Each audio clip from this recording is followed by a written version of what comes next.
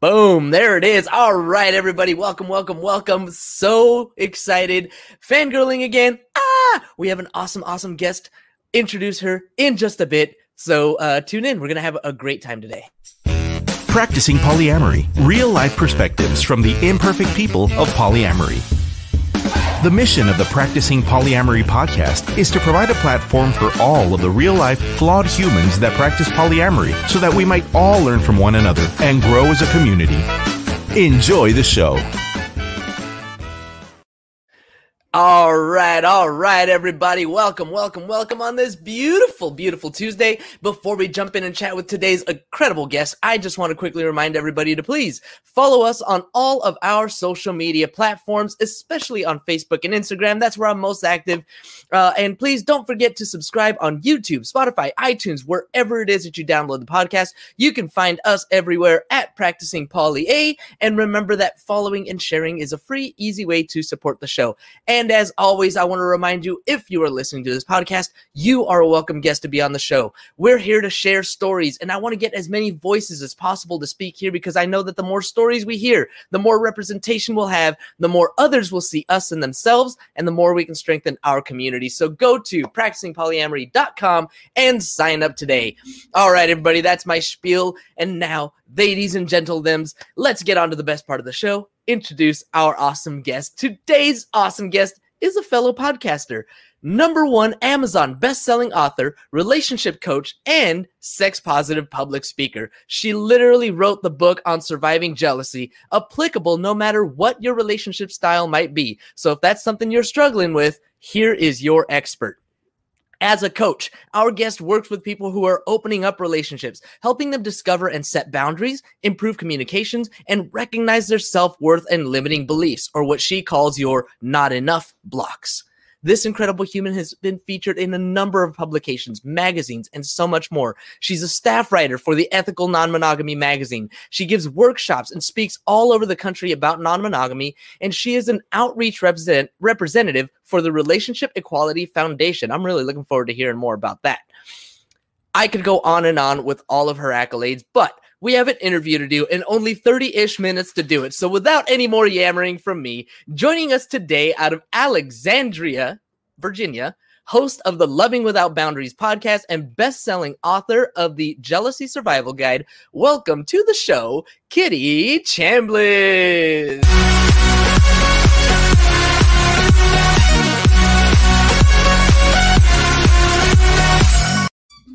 Woo! Thank you so much for that incredible introduction. I totally feel like a rock star now. You really know how to roll out the red carpet, and it is also an absolute honor and privilege to be here. So thank you for asking me to talk to all of your amazing listeners. It's great to be here. Oh, thank you so much. You warmed my heart. So, Kitty, you are an expert. I don't think I'm going to dive into like all of your backstory. I mean, it's obvious that you know a lot about polyamory. You've been polyamorous for however many years that it's been. Just how long has it been, out of curiosity? Sure. Yeah. So I have been in some form of consensual non-monogamous relationship for about 18 years, almost 2 decades with my husband. And I've identified as polyamorous for over a decade as soon as I found out what the word was. Right. That's how it works, right? Which is partly why I do what I do for a living, because I love to expand the awareness and the understanding of the different ways that we can be in healthy relationships. So yeah, so about a decade I've identified as polyamorous. Yep. I love it. And I mean, you, like I said, you wrote the book on jealousy. So what was it that kind of went into that? Did you have a background in psychology? How did you write that book? Wow. So it's an interesting story. I would say ever since I was young, I was reading self-help books at the age of 7. I kid you not. So psychology and relationships has definitely been something I've always been interested in, but that wasn't my first career. And I've just always studied relationships, whether they were intimate relationships, whether they were friendships. And I would say that the first time I was experiencing jealousy was not in intimate relationships so much. It was more in friendships, or as I was climbing the corporate ladder and I might get promoted and somebody else didn't. So I was kind of the recipient of other people's jealousy. But once I did start to identify as polyamorous and have multiple partners, I was also on the end of feeling the jealousy, like when my husband started to have other partners. And then I just was doing a lot of research in how could I manage those emotions? How do I build that emotional intelligence muscle? And I just walked the walk and talked the talk. And eventually I thought, wow, this is amazing. And why should I keep all of this knowledge to myself? And it's really rewarding to me to be able to share that wealth of knowledge. And I enjoy reading books to whenever I have a problem, I will read like 20 books on the subject. So it's natural to me to then turn around and write a book for this particular community that I love so much. So it's really a way to give back. And it started out as a labor of love, but it's just been such an incredible journey to be able to share this knowledge with people. And I love when I hear people reach out and just say, oh my gosh, your book just helped me so much. And that's amazing. And so it's been like this kind of amazing journey that I've been on with that.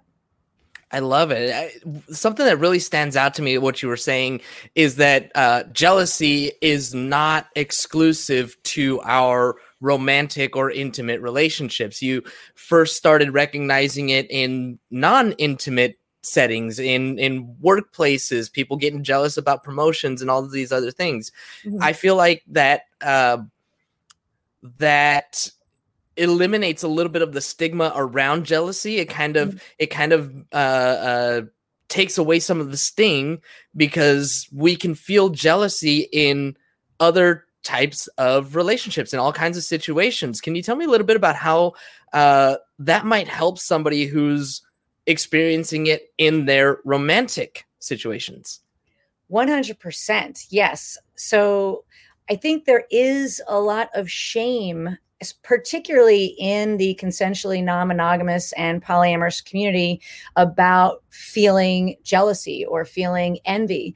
And I think that's a really important message to share, is that it's just another emotion. That's the one thing I like to lead with. Just like we have anger or sadness or even grief, it's part of the human experience, and it essentially makes us human. So I really invite people to embrace their feelings, including jealousy, and to learn how to get curious about them, learn how to not be afraid of them, welcome them in like a friend, so to speak, and realize that they're giving you valuable information. You know, maybe there's a reason that you're having that jealousy, whether it's maybe some balance has gotten out of whack in your relationships, maybe some, boundaries have been violated that you need to possibly have a conversation with a partner, and to look at it as a way to learn more about yourself and move more to a place of self-mastery and self-understanding, as well as self-compassion. And it's okay to have that experience and think of it as a way to move towards more connection and more intimacy, even as you can learn more about yourself and more about your partners through that journey. I feel like we're going to get back to that idea of self-compassion as we get into the topic that we were planning to talk about today, which is telling your partner that you are polyamorous. Now, this is a listener request, and to briefly summarize what this listener was saying is that they're in a currently monogamous relationship. They feel that they are poly, but they're not sure how to tell their partner about it and the things that they're going to experience from that. So if someone were to come to you and just, tell you that I'm monogamous right now, I'm in a monogamous relationship, but I think I'm poly and I don't know how to tell my partner, what's the first thing you're going to tell them? That's a great question. I'm so glad that you asked it. And I actually do work with people who are on that journey. And it can be a hard place to come to. So first, I want to honor the person who asked the question, because it does take a lot of courage and guts anytime we're kind of swimming upstream in an area where we are a minority. So we do live, of course, in a world where the average person walking down the street is practicing some sort of monogamy and grew up in that world. So it really takes guts to say, you know what, maybe I'm a little bit different, and maybe I'm ready to start acknowledging that. So first, I would say to give yourself some grace and some acceptance that it's okay to get curious about that. One of my clients actually said that he came out to himself first as polyamorous, and it took him a year just to do a lot of self-reflection and meditation and come to that place of self-acceptance around that. And I thought that was a beautiful framework, like giving himself permission to identify in a way that made sense to him. So I would say that's a great first place to seek some clarity and to check in with yourself. You know, does this feel right? And to allow yourself to do some research around that before talking to your partner. Then once you get to a place where you do have that clarity and you have some inner strength around it, maybe just a little bit of confidence, then I would say from that place, you can take that to your partner, realizing that, and there's lots of different ways we can walk through this, but realizing that, yes, this might be kind of shocking information to tell your partner, especially if you've been in a relationship that has been monogamous, whether it's for months or years. So to know that this could land for them as possibly scary or shocking. So after you've given yourself some self-empathy and permission to identify who you are, also to have some empathy and maybe some compassion for when you are talking to your partner, realizing that this may be a difficult conversation. So I would say just having that awareness first, and I'll stop there to see how that landed with you too. Yeah, no, that awareness is key. Absolutely. You're talking about going into potentially, I don't know. It sounds like you're saying to go into maybe poly groups or start reading poly books, start listening to poly podcasts, all these different things to kind of get an idea of what it all means and really have a full understanding of what it is to make sure that it actually is what you're aligning with, because otherwise you might be jumping the gun and speaking on something that you're not totally sure about. Am I getting that right?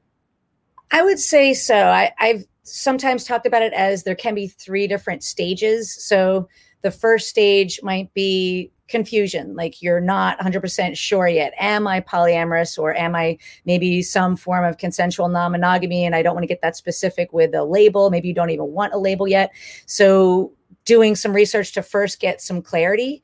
Then the second stage might be surrendering to it yourself, like giving yourself permission to say, okay, yes, I think this is who I am, but I still want to sit with it a little bit more because I don't necessarily have the language yet, and I'm not quite sure if I'm ready to talk about it yet. And then maybe the third stage I would call is when you are ready to move forward. You are ready first to tell your intimate partner. And then beyond that, you might think of it as layers. So you can think of it, I guess, as first you're admitting it to yourself, then one layer out, you're telling your intimate partner. And then maybe down the road, you might want to bring it out to another layer of telling your friends and your family. But I would say to give yourself permission to go at a pace that feels good to you, and of course feels ethical, right, and respectful to your partner, right? Because at some point they're going to have a right to know. But you can meditate on that. You can, as we were talking about, do some research to figure out when is the right time. And it's also okay to, as you're talking to your partner, say, hey, I'm still figuring this out. Mhm. And while I'm figuring this out, I want to maintain my connection with you. I want you to know what's going on with me, if maybe I'm being Mhm. pensive, so that you're cluing them in, and that way they're feeling part of the process. Does that make sense? Yeah. Yeah, it totally does. I'm going to give away one of the secrets to my book that I might probably never write, but through all of my journaling that I've done, especially this was in my Navy years, I came up with this acronym. It was IIAA, and it stood for Identify, Internalize, Analyze, Act. Mm, And so first is identifying, am I polyamorous? Am I consensual non-monogamy? Am I, whatever, any myriad of these different labels? Then it goes into internalize. And so that kind of sounds like we're talking about making it part of our identity and accepting, okay, this really is who I am and what I am. Then it's the analyze and, okay, how do I feel about that, et cetera, and so on. And finally, we can act and bring this to our partners. mm-hmm. Yeah, I How's love that it. sound? Yeah, that's a great acronym. And I love how you said bringing it part of our identity too, because Yes. some of this is like an identity claim. What I Yes. often say to my clients is we can evolve and change over the course of our lives. God willing, we live long enough, right? So we don't necessarily have to be the same person that we were 10 years ago, 20 years Mhm. ago. So much of this is giving ourselves permission to evolve and change, and surrounding ourselves with people who welcome that and accept us that way, and Mhm. knowing that you may also find yourself in places where when you do evolve and change and you share that with people, there are going to be some people that's going to rub them the wrong way, and it may feel uncomfortable. So Mhm. I want to share something that I love your acronym, something that I learned from a wonderful coach named Rick Clemens. He's called the Coming Out Coach, and he taught me the 4 C's. So in terms of coming out. So the first one is to get curious, am I polyamorous? Am I not polyamorous? Mhm. Then having the courage to first admit it to yourself, and then the courage maybe to talk about it eventually with other people. Having that confidence when Mhm. you are sharing it from a place of inner strength and you've already maybe made that identity claim, so to speak. And then the 4th C is the commitment. This is who I'm committed to, this process. I'm committed to my evolution. I'm committed to walking the path. And that can give a lot of powerful why for moving forward. And a quote I love to share that is great about the concept of coming out. This is by Jonathan Fields, who I've seen speak live. He says, before you can be unapologetically joyful, you got to be unapologetically you. And I love that quote. And it also speaks to So everything we're good. talking about. First, you have to figure out who you are in that moment, because again, it might not be who you were 10 years ago. And then you can start to move into a place of joy inside and then out with people who can have that joy with you. Mhm. I surrender to your will. That's awesome. I love it. Yeah, that's so good. All right, so we're attacking this from the perspective of the person that's coming out, and they're coming out to somebody who is very important to them, somebody who they have been in a committed relationship with for months or years or who knows how long. What do we say to that partner? What would you say if you had both of them in your room, in your office? You're talking to one of them, and what do you say to the other partner about how to view this new information? For the partner who it is new information? Yeah, the partner that they're coming out to. Yeah.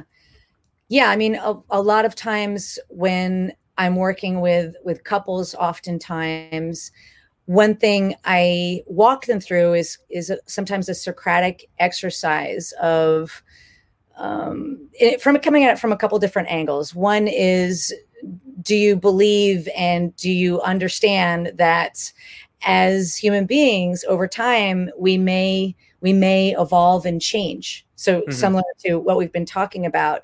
And usually as we have that discussion, they will understand, yes, of course, our values can change over our lives, our preferences can change, and we might have a talk about also consent around that, like in terms of like consent can change too. So coming from that place of autonomy as well as self-acceptance and acceptance also of who they're in relationship to. So meaning, there's a possibility that you might be in a relationship with somebody who is evolving and changing. Can you see that, and can you accept that that's a possibility? And so that's a place that I might go first.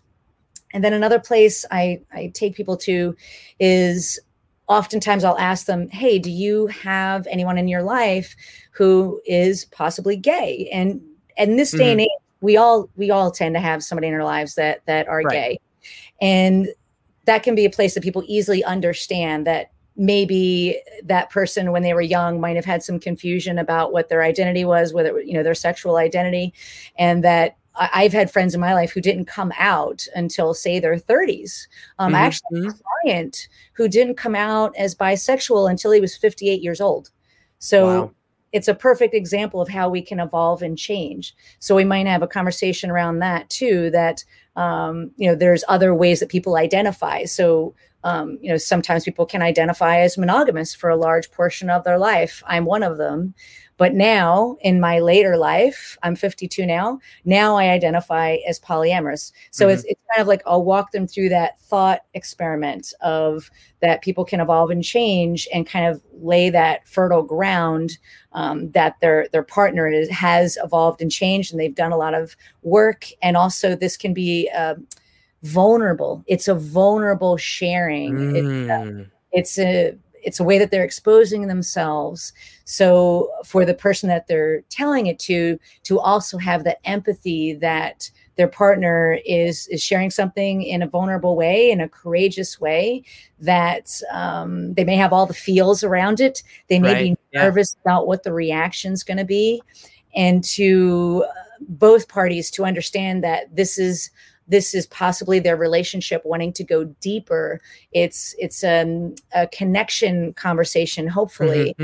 It's also a conversation around acceptance and possibly moving through fear, because you don't know where it's going to go. So it's also possibly an allowing of being possibly detached from the outcome, but also creating possibly more intimacy, and that there's a trust here. You're saying something that's in a vulnerable way to somebody you love, and that you trust them with this information, and you still don't have any guarantee of how that outcome is going to be, which is what makes it so scary, right? Knowing that absolutely. It's a scary moment. For sure. And I mean, that was what I was thinking about too, is that it is a place of trust, that we're, when that coming out is happening, it's okay. Like, I trust you and I love you and I want to bring this to you. And I'm trusting that you're going to listen and, not just push me away, but, going back to, trying to relate it to, well, somebody who's gay or lesbian or whatever, right? Somebody who's and they might say, well, yeah, I know them, but like, I'm not getting involved in that. Like, that's not for me. And so if they have that kind of a reaction, I mean, I don't know that we're necessarily ever going to be trying to convince anybody, right? I don't think that that's what we would be pushing. Right. Right. Yeah. Right. I mean, the way I view it, and this is where I think that confidence in yourself, the person who's identifying as consensually non-monogamous or polyamorous, it's important for them to work through it on their own first, so that they have that inner strength, so that even if there is a negative reaction, they know that they're still going to be okay. Maybe they've worked through and have other support people in their corner in case it doesn't go very well. And this, I think, is also where consent comes in, because when something has changed, right? So something is inherently changed in that relationship, that it may not work out, right? Because we withdraw our consent at any time. So maybe the partner who identifies as monogamous, they might be thinking and be in a space where, when this is a monogamous person to a monogamous person, I'm all on board. But now that that's changed, I don't know if I'm on board anymore. Right. And that's their right, right? That's their autonomy to move through that. And they may not know that right away. So they may need some space, they may need some time, and they may want to ask some questions. But also in that very moment, they may not have the questions yet. They may be shocked. So, so kind of creating that space and having care. Like some tips I give people is to choose the timing very wisely, to think through from a place of empathy. When are we both in a good place to have this conversation? Will we not be interrupted? And then when you share that information, to create some space in the conversation, like literally so that the person can kind of absorb it for a moment and create some space to have some questions. And you can also say, hey, I know you may not have any questions right now, but I want you to know that I'm here for you. And when you are ready with questions, I want you to know that I'm here to answer them in the best way that I know how. And the other tip I give people is to share the person who's speaking about their polyamorous identity, to do it with a joyful heart, to try and come at it from that place of positive energy. Like, I love who I am, and I'm feeling happy about who I am. And I love you too. And I hope that you can accept this new information about me, while I'm also giving you space to have your own thoughts and feelings around it. And the last bit of advice I like to give people is to have an open mind, to realize that sometimes we don't give people enough credit.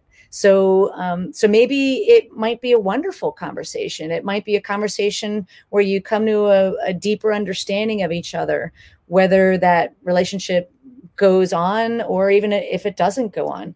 But to keep an open mind, because from that energy, you can more positively influence the outcome.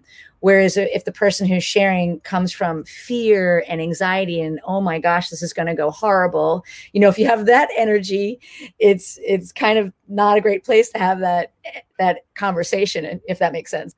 It totally does. And it really takes some fortitude to be able to, and it might take some time to get to a point where the person coming out is going to be okay, to realize that they're going to be okay no matter which direction the relationship takes after that. I wanted to kind of throw some situations by you and see what you think. Let's say if we are planning a trip and it's going to be a long drive, let's say it's a 6-hour drive to somewhere, who knows wherever's 6 hours away. Is that a good time to tell my partner? I would say I would have some pause on that, because that means that one person is driving, right? Right. So I would say, and I've done this mistake. So learn from my mistakes. I was actually in a car. I wasn't even the one driving. I was in the passenger seat. And I told a friend of mine about that I was identified as polyamorous over the phone. And it ended up not being a good situation doing it over the phone versus face to face, where I could read their body language and I could have a lot more empathy for how this landed for them, because they actually got shocked and were actually a little bit angry in that moment. And I wasn't driving, thankfully, but if I was driving, that would not have been a good situation if it didn't go well. So I would say maybe driving not. I would say not while driving, I would say is not a good time to do it. When you could have some uninterrupted space and you can read each other's body language and see each other in the eye, and you can, pause and be able to have some physical contact if that helps one or both of you to feel safe, or to like creating a safe container for the conversation. But also to trust your instincts. So I'm just telling you also from my own experience, but safety means also the physical safety. So that's also what I mean about if one of you is driving, like that might not be the safest time to do it. Right. Yeah, that too. So the other thing is when somebody hears the words, "we need to talk," that's like, oh crap, something not good. So what's a good way to approach this conversation? And that's a great question. So I think coming from that place of keeping an open mind and coming at it from a joyful heart, one of the ways that my husband and I would tell people is we would make sure that we were in a good place. We've also practiced ahead of time, like we practiced like our elevator speech. So knowing that however you're going to say it is the best Emmy Award winning speech of all time, and having that kind of energy around it. And it only has to be a couple sentences, but the introduction, I like to say to try and not have it seem like it's this anxiety producing, fearful conversation. So a little bit more, and this can also come with practice, trying to come from the energy of joyfulness and also a little bit of, it depends on the person you're talking to, right? So trust your intuition. But if you can have that energy of matter of factness, and joy. So, there's something that I've come to realize about myself. I've done a lot of introspection, and I've even done some research around this. But there's something joyful that I would love to share with you. Are you in a good space to have that kind of a conversation? So I would add in asking permission to have the conversation, but coming from that positive place. So you're creating a nice framework for it.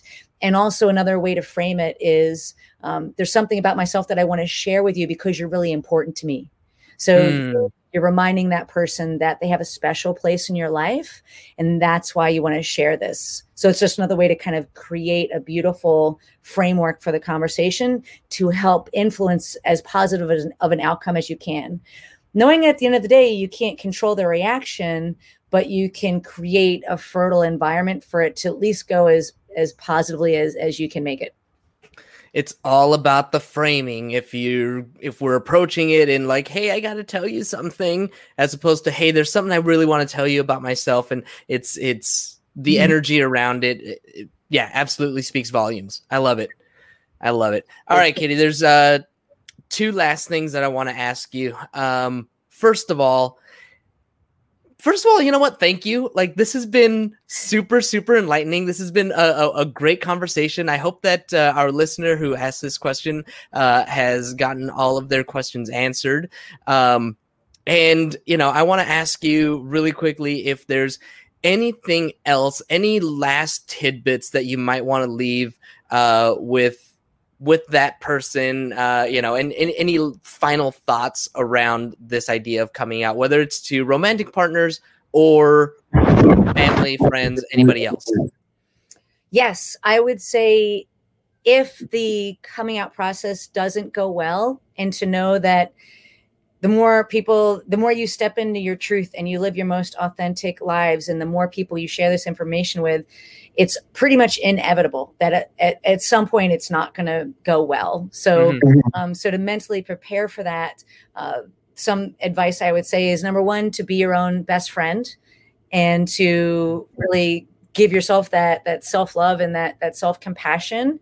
And one way to frame, well, I'll talk about that in a moment. Then the second thing I would say is to create the space to practice some self-care.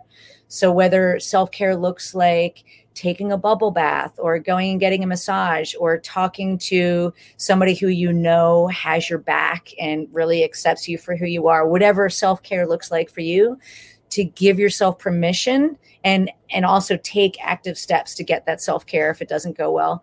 And then the third is to reframe it in some way.